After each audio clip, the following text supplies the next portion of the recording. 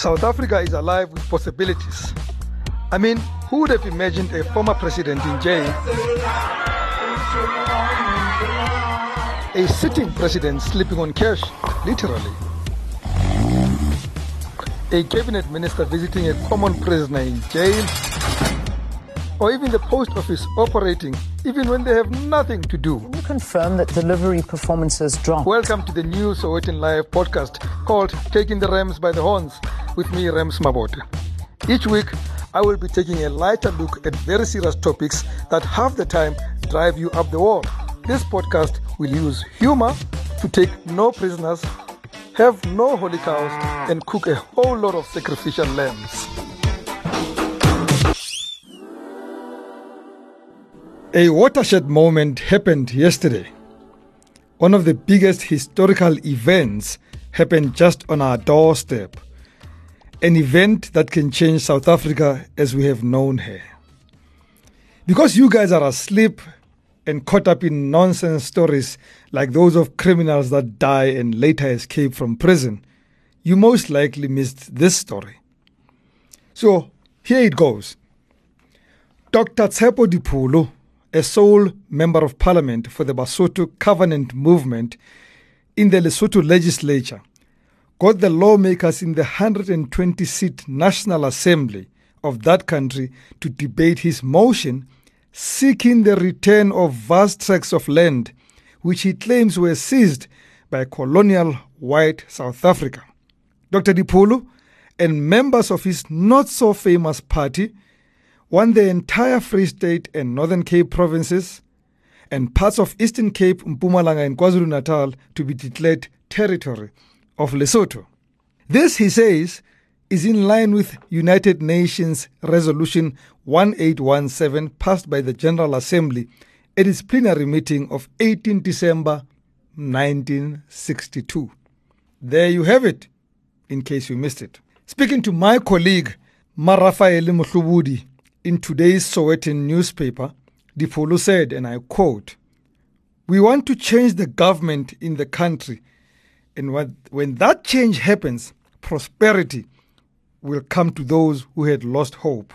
Now, before you laugh and mock Dr. Dipholo, let me help you with the kind of change you can expect once he has annexed half of South Africa into Lesotho. Lesotho is a country within a country, as it is surrounded by South Africa. For further information, it is about 300 miles south of Johannesburg, or 50 minutes by plane. Lesotho isn't the only country without access to the sea. African is home to 16 of the world's 45 members of the No Coast Gang. More than any other continent except for Antarctica. By reclaiming KwaZulu-Natal, Lesotho will claim some of the coastland that belongs to that province. This could be good for the province that for the past few months has been battling to keep its waters clean from sewage. At least KZN will have less manure to worry about. One of South Africa's least spoken about matters is a township known as Orania. Of course they call themselves a country or even a homeland. But even they are smaller than Lesotho itself. If Dipholo and his movement have their way, Orania will be their problem and no longer ours. Abur Mutaplan Mak. Also, home to one of the world's largest dinosaur footprints. Paleontologists and archaeologists love Lesotho because it has one of the largest dinosaur footprints ever discovered, which is the largest in the world. Now, I don't want to get into trouble, but I think from one dinosaur to another, Lesotho and the Northern Cape may just resonate. As for the Free State, after the recent much-reported escape of South Africa's own Houdini, Thabo Bester, aka the Facebook rapist, I'm sure South Africans would be relieved that the entire province would be annexed from us so that we don't have to deal with more drama from there. That also means we won't have to deal with Estina Derry or Ismail Khashule. Oh yes, and members of the House, we have since the official opening of the 5th Democratic Parliament witnessed Black Mampa Tile and Make Me Believe antics, sacrilegious, derogating and denigrating conduct to the prestige and decorum of this august house. Fikile Mbalula too. What a boon! Its takeoffs and landings can be bumpy. If you're flying out of Maitcane airstrip in the country's southwestern region, you might wish to have a hefty drink before boarding the plane, while hoping the crew hasn't been drinking anything stronger than coffee. Here are some figures to think about. The length of the runway is merely 1,312 feet. The over 2,000-foot cliff face plunge at the trail's finish is a sight to see. Instruct the pilot to put his foot down by crossing your fingers and toes, as well as your legs and arms. Remember the recent story of Police Minister Bheki Cele and his police commissioner being caught in undrivable roads when they went to a town in Mpumalanga? Well, if parts of Mpumalanga became, say, Bohlabatsatsi in Lesotho, everyone would be at home because now not only would the roads be bumpy, so would the runways at airports. Consistency is an admirable feature of success, I tell you. Don't get excited yet. It gets better. Traditional dress. There aren't many countries in the world that can claim to have a blanket as their traditional apparel. The Basotho blanket is a very common sight in Lesotho, and it is often embellished with bright designs. The blanket is worn as a status symbol and a way of identifying with the Basotho culture, as well as keeping the Basothos warm in the winter.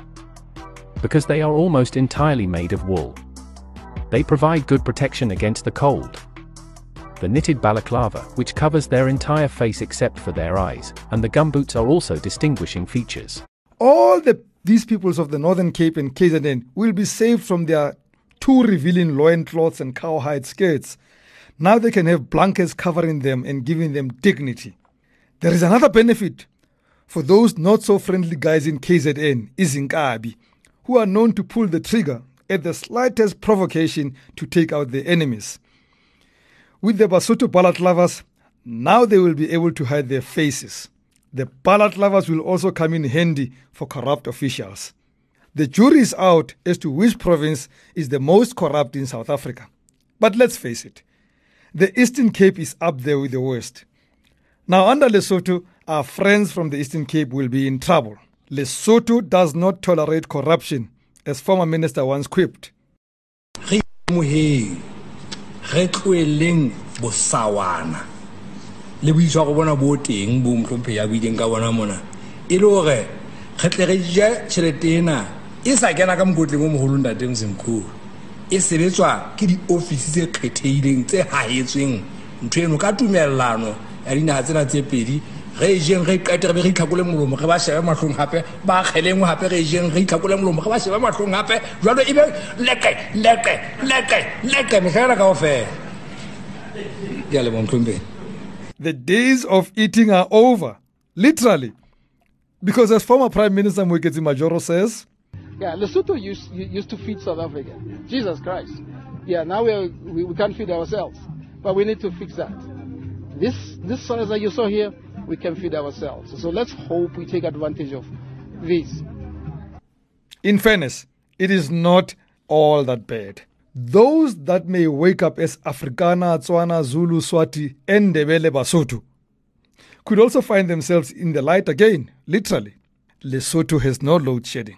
Lesotho has a huge number of mountain streams with the potential to generate hydroelectric power due to its rugged terrain. The country is practically self-sufficient in terms of electrical generation. It also sends water and power to its neighboring country, South Africa. The government make good revenue exporting these resources to South Africa. At least Dr. Kgosientsho Ramokgopa, our busy Minister of Electricity, will have a huge part of the country never to have to worry about again as he continues to seek to find solutions to Eskom. So forget about Delare for Orania, Mshiniwam for KwaZulu-Natal. There will be new music to their ears.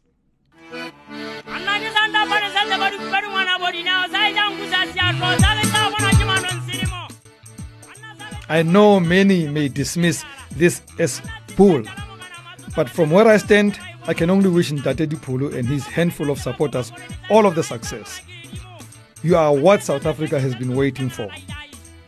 In an instant, you can unburden us of all our problems, the problem our children are facing, solve load shedding for some deal emphatically with corruption where it defeated the best and take away some of the stench from our beaches. Good luck. By the way, credit to Africa Info Hub for all the research quoted in this podcast. And that concludes this episode of Taking the Realms by the Horns. See you on the other side to the new Lesotho.